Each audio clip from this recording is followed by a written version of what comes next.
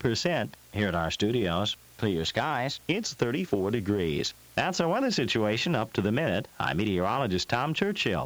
WPCA Radio Weather has been made possible at this time by your friends at Austed Super Value on U.S. Highway 8 in Turtle Lake.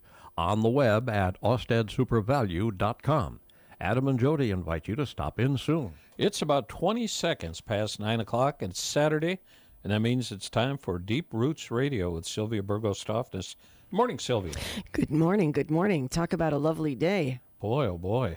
This is bizarre weather. It is. It's been a strange year. Yeah. My cattle are fine, but I look out and I think, I'm a little anxious. Where is this going? Where is this winter going? Yeah. And am I going to get slapped on the back of my head in March? We might have tomatoes in the ground by March. Ooh, scary, scary proposition. But one of the things that is kind of fun in this weather is that the cattle are thriving. Mm-hmm. You and I both have fairly small herds on our farms. Mm-hmm. You, of course, you spent more than 30 years as a dairy farmer, and now you're doing grass-fed beef. Of what kind is it? Well, they're kind of a mishmash now. We've been crossbreeding them. Oh, have you? So what have you been crossbreeding? Well, we got Gelbviehs, and then and we also have Herefords, and then we've crossed them with Angus. And I think that's probably it, probably Angus. The Herefords we've kept as Herefords, but the others we've been crossbreeding. And so you really kind of made some choices to meet the needs of your farm. Mm-hmm. Yeah, yeah. And certainly Dave and I, my husband and I, we raise Bolingos, which is a crossbreed that was established in the late 1970s based on an old-fashioned dual-purpose cow that was called the Dutch Belted. Oh, sure. Yep. Yep, that's the kind of cow that lots of people had on their homesteads because it was beefy enough to be able to slaughter and actually get a good amount of meat, but also it was a cow that provided good milk, good supply of milk. And so this was a cow that if you didn't have a lot of them on your farm, you could use very successfully for both purposes. And yours retain that belt. Yeah. Yes, they did. In fact, this Bolingo, it was one of the goals of the people that developed the Bolingo crossbreed was that it was pretty and that it provided a good amount of milk. And so it's a cow that wears a big, wide, white belt. And it's either black on both ends or red on both ends. And my herd has a mix. Okay. Because a black and white Bolingo can have a red and white calf and vice versa. Okay. It's like labs. And this is a cow that's really well suited to the size farm and the kind of management practice that we have. We raise, like you, Dave Corbett, 100% grass-fed. And it certainly yields the kind of beef quality that we're looking for. And it does well in the weather in which we live. It's really, really well suited. And when you and I, Dave Corbett, think about, what's going to work best for my farm, how many people are working on the farm, how many acres we have available, and the climate in which we live. Right. We're looking for certain kinds of animals that will do well there.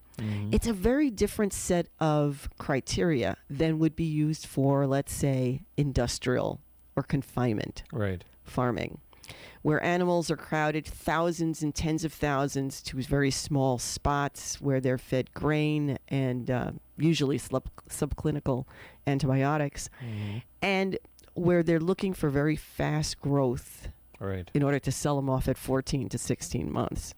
How long does it take for your steers to get to sale size? Well, we sell them as feeders, so we don't raise them up until we don't finish them off. You don't finish them. Yeah. And on my farm, that's what we do. We breed all the way to finish, and our finish cattle, our beef, are harvested at 24 to 30 months. Okay. So doing things on 100% grass-fed takes longer. Right. But that suits our philosophies on how to farm and how to use our land and climate in order to help the animal, help the land, and help with our own profitability. Sure. Those are the kinds of things that farmers used to think about all the time because they did it on a small scale. Mm-hmm. And the kinds of cattle or chickens or sheep or turkeys or ducks that they chose were really shaped by the place in which they lived. Mm-hmm. And those are not breeds that look like the kind that are going through Right. confinement operations today.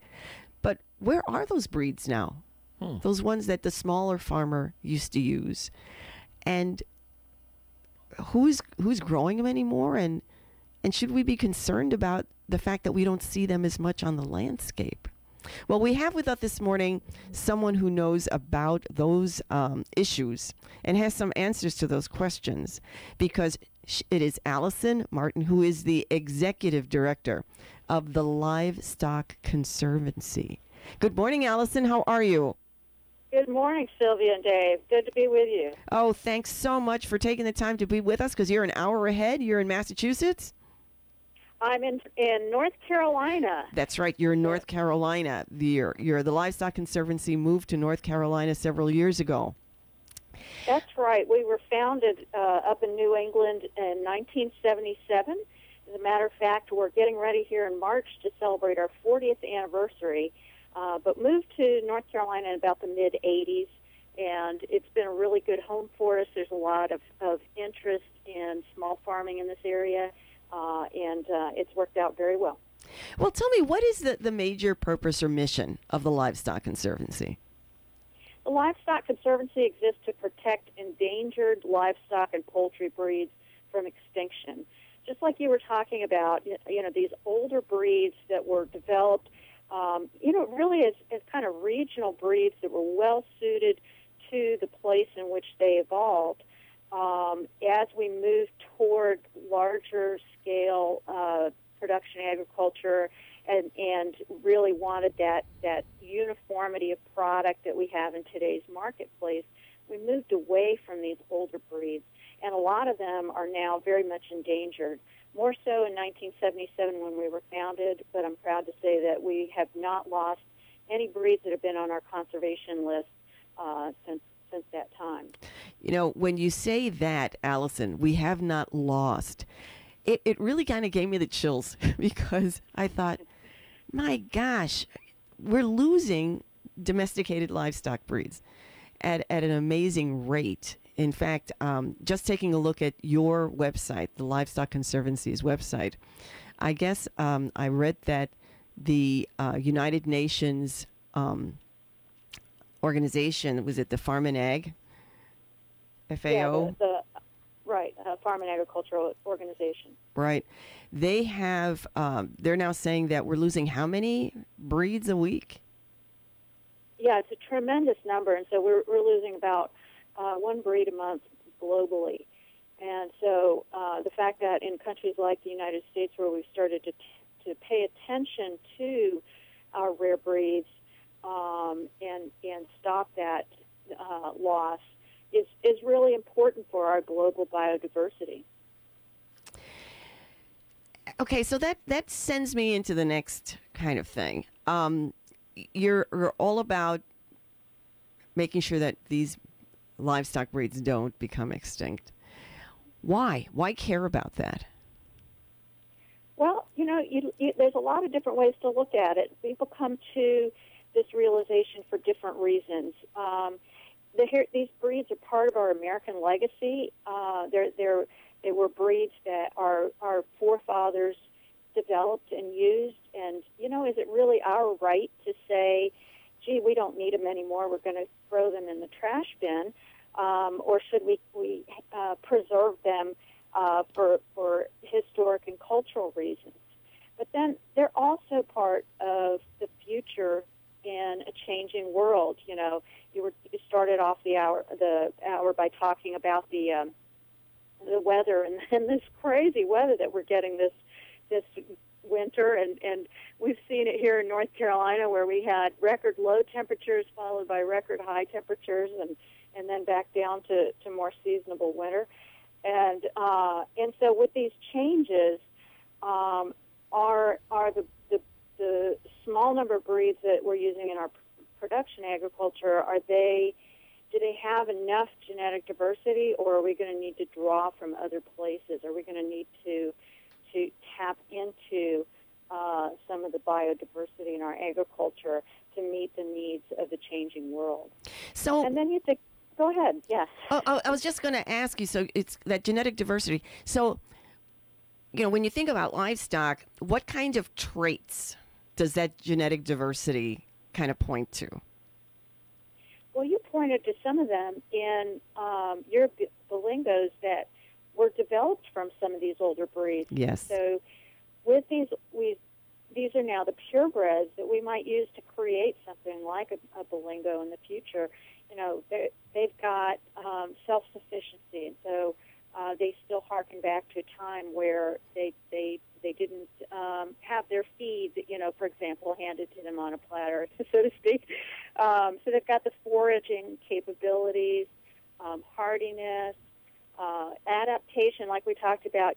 Some of them are real well adapted to living in cold climates. Mm-hmm. Others are exquisitely adapted to heat and humidity, like you might find in our southeastern states.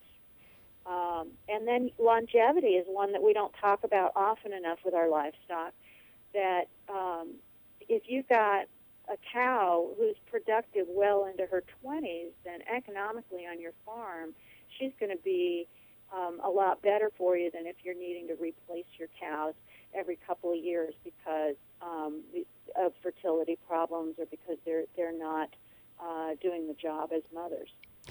I'll just give you a quick example. I was at a grazing workshop, full-day grazing workshop a couple of days ago, and the speaker, someone you may know, Gabe Brown out of North Dakota, he had a picture, a slide of one of the bulls of which he is extremely proud. This bull had short legs, a massive barrel chest, very thickly muscled from head to tail. And this animal, it took him a long time to regenerate some of the qualities that he wanted, and those were the ones that we were seeing, these things I just described. Yeah. It took him I would say, probably 10 years to get back to that old-fashioned traits that does well on grass. And this is a grass-fed animal. Right. No grain being used to fatten it up. And it was also a 12-year-old bull that Wonderful. he will continue to use, they said, until that bull decides to drop on the grass. Because that is the strength of those old genes that he's using. Well, that's just it, Sylvia. And these old breeds fit really well on today's small and sustainable farms. So for those who decide that they want to raise livestock the way that our forefathers did, and usually, like you, they're finishing the animals and then selling them directly to the customer rather than following Dave's choice to go with a cow-calf operation. So on these small sustainable farms, these characteristics, like you're describing, really add value. They really work for some of the newer farmers. How many types of animals are you concerned with at the Livestock Conservancy? Is it it's not just cows? It's not just cows.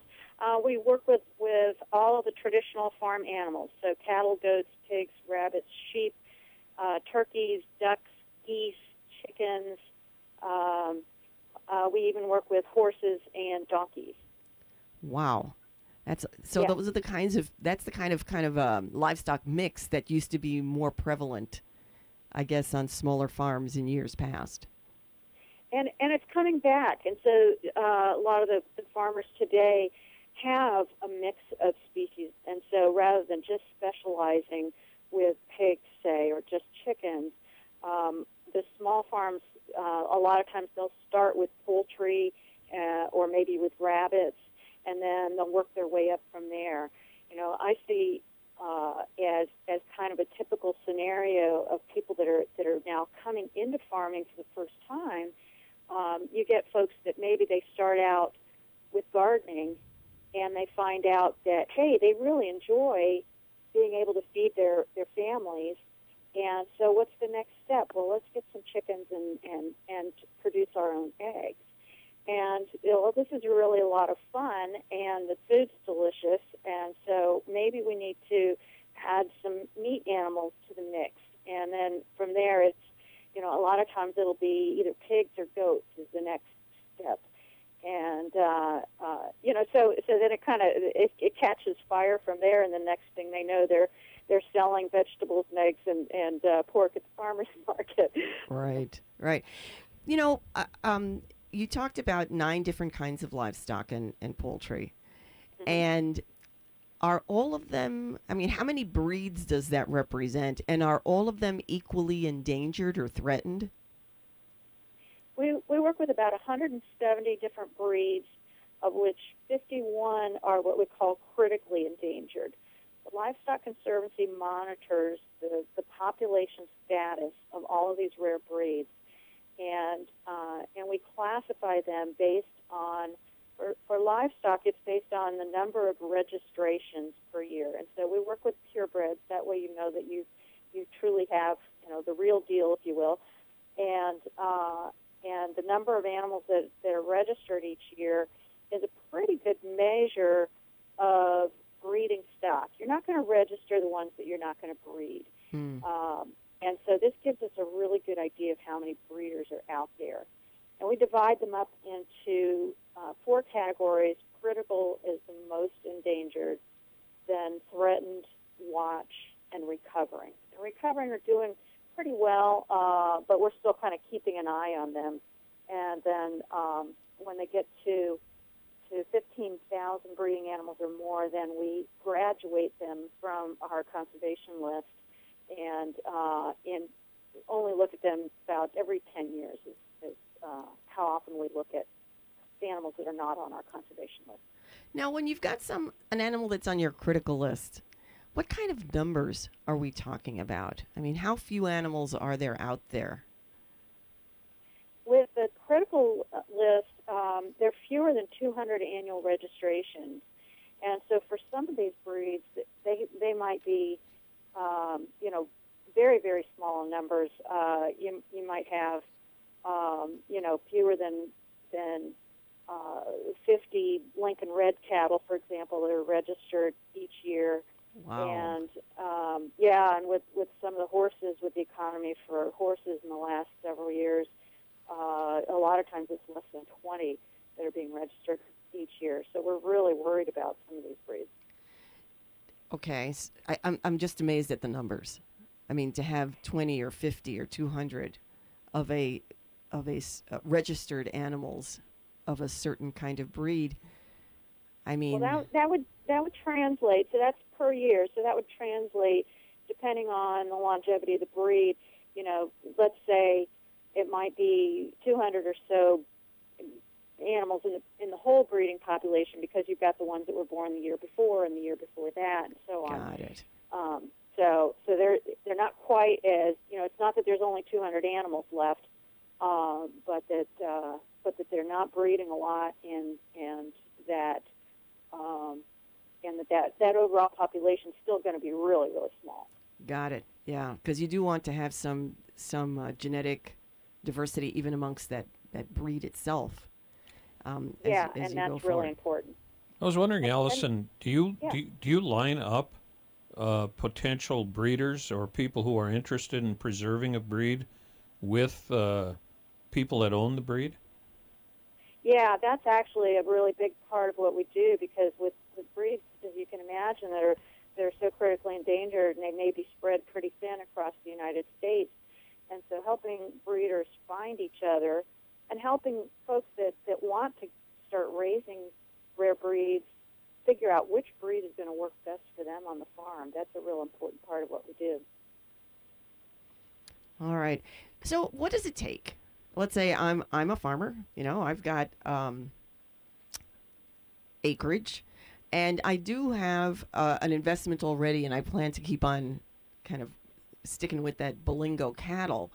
But I live in the upper Midwest. I've got some room. What kinds of things should I think about, and what kinds of things do you look for in a potential farmer for, let's say, if I wanted to, say, dedicate myself to a kind of poultry? Yeah. So first, we would talk to you about, what are your farm objectives? Because that's the most important thing to making sure that you're going to succeed, is to find a breed that fits with what your style of farming is, the products that might have appeal to your customers, those kinds of things.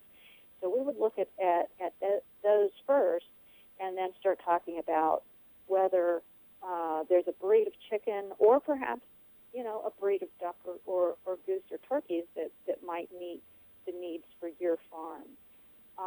And then from our side, we're looking for farmers that have the patience that it takes to stick with this for the long run, because with these older breeds, it's not an instant path to success. You talked about the gentleman that worked with his cattle for 10 years, and that's true for all of us as farmers. It takes that long-term commitment to start with something that maybe doesn't 100% meet what you want, but is going to get there in the long run if you put the energy into it. You mentioned something that I think is important for farmers to hear, and that has to do with marketing. So it's not that you have to be a farmer that is so well heeled you never have to think about, I'm going to just give away my time and give away my land to this project. But I as a kind of a regular farmer, I have to see some return. So do you actually take that marketability of the animal into account? We really do, because it's not like you say. Like you say, it's not like most people can just devote themselves to a project without any kind of economic return. And so for most farmers, there's got to be some market for the products that they're creating, and we put a lot of attention to that and work directly with individual farmers to help them discover how they can make the products from these rare breeds really shine. For some of them, it's about helping the farmers understand marketing directly to the customer. And sometimes it's about working with an individual breed and trying to figure out what it's best at. And so some of these old breeds don't really fit in the same market niche that they did 150 years ago. And so it's about turning that around and finding new markets. Good example there is American guinea hogs. And they were really popular 100 years ago when people had small homesteads and they were a lard type of hog, and gentle personality. There was something that you could keep to produce both meat and lard for your homestead. And then in the 20th century, of course, we turned in our pork market to lean meat production, and the lard lost its value. We developed petroleum products for lubricants, and we developed hydrogenated vegetable oils for cooking. And so we didn't use the lard in the cooking. We didn't use the lard for mechanical purposes anymore. And this poor little guinea hog lost its job. So then the Livestock Conservancy, working with some chefs and farmers in the Southeast, one of the chefs in South Carolina discovered that the lard from the guinea hog was absolutely perfect for the charcuterie that he was making. These are the old-style cured meats, like European style. Right. And he was playing around with those and building a customer base for charcuterie. Well, it just turns out that the lard from the guinea hog is absolutely perfect for making charcuterie. And all of a sudden, look, here's a new market for an old breed, that's made an amazing comeback in the last 10 years because it found a new job. That is fascinating. And it really gets to the question that was kind of rumbling around in my head, which was, do you see chefs being an important part of the work because of their interest in things that are new or things that are new again? And do you find that there may be a growing consumer appreciation of what all of this means? I think that there is, Sylvia. It's just like we've seen for heirloom vegetables, that as the consumers have discovered the flavor profile and started enjoying the diversity on the plate for vegetables, they're doing the same, both the chefs and the consumers, for animal products too, and chefs are playing an important role in that. Are there any coincidences really? So just this past week, I rendered 10 pounds of lard at home. Mm-hmm. And this lard was acquired from a organic pork producer just minutes from my farm. Perfect. Yes. And certainly this was something that I'd never done before. Growing up, I grew up with lard. Lard used in very generous quantities because that's a big part of Puerto Rican cooking. Puerto Ricans eat pork. They're not traditionally they just didn't eat a lot of beef. And so coincidentally, Sylvia, I grew up in Puerto Rico. No kidding. Oh, yeah. Boy, we've got a lot to talk about after the show. Yeah, exactly. And so when I grew up watching my grandmother cook, when she made rice, we're talking about major quantities of pork lard that went into that. And at the end of the cooking time, you had grains of rice that were beautifully separated, shiny, and amazingly flavorful. And so I rendered this lard. I've got now jars sitting in my freezer. And when you start talking about guinea hog, I think, oh my gosh, isn't that a wonderful animal? Because I also learned about rillettes, which is a potted meat made with pork and a lot of fat. And it is absolutely delicious. Sounds wonderful. Oh, I think about it, and I'll tell you, I begin to drool. My stepdaughter made it. She's a fantastic cook, and it was a wonderful, wonderful Thanksgiving, let me tell you. And so it's so encouraging, Allison, to hear about that pull from the chef world. Yeah, another one is duck eggs. I think one of the farms near you is raising ducks for eggs, and the chefs and bakers love to be able to use the duck eggs. It gives, as I understand it, I haven't tried it yet at home, but more.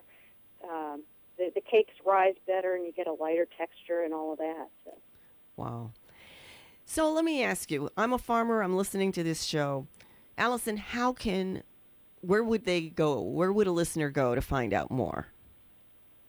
Well, we've got a ton of information on our website. We're a nonprofit organization, and so most of the information that we have is available for free through our website and by emailing or calling the office. So the website is www.livestockconservancy.org. And then we've got 2 books that I want to talk about for a sec, if that's okay. Mm-hmm. One's called An Introduction to Heritage Breeds, and this is from Story Publishing, and it really guides the farmer through deciding how heritage breeds can fit on their farm and how to get started with it all. So that's a great place to start. Okay. And the second book is going to be coming out this spring. It's a second edition to a book we put out in 2006 called Managing Breeds for a Secure Future. And the thing I love about this book, and especially the new second edition, is that we talk in there a lot about conservation breeding. And this applies, even if you're not raising a rare breed, it's important in your small herds and flocks to know how to breed them so that you don't have to go out and buy new breeding stock all the time to maintain the genetics that you've got right there on your farm. And so we talk a lot about that. We give some real concrete examples in the new edition, and that should be coming out, I hope, in April. 2 books to watch out for. Allison. Both available on our website. Good. All right, so we know where to go. And again, that website address is? www.livestockconservancy.org. Allison, thank you so much for being with us this morning. I'm hoping that we'll be able to have another conversation soon, maybe to take a look at that new book. Okay, terrific. Well, Sylvia and Dave, thanks so much. Really had fun with you today. Bye, Allison. Bye-bye. All right, bye-bye. All right, and give folks your website, Sylvia. It is www.bronxtobarn.com. And you'll find lots of podcasts from previous shows. This one will go up as well as to learn about our farm, which is called Bullbrook Keep, and our 100% grass-fed beef. See you next week, Sylvia. Bye-bye now. Now it's time for the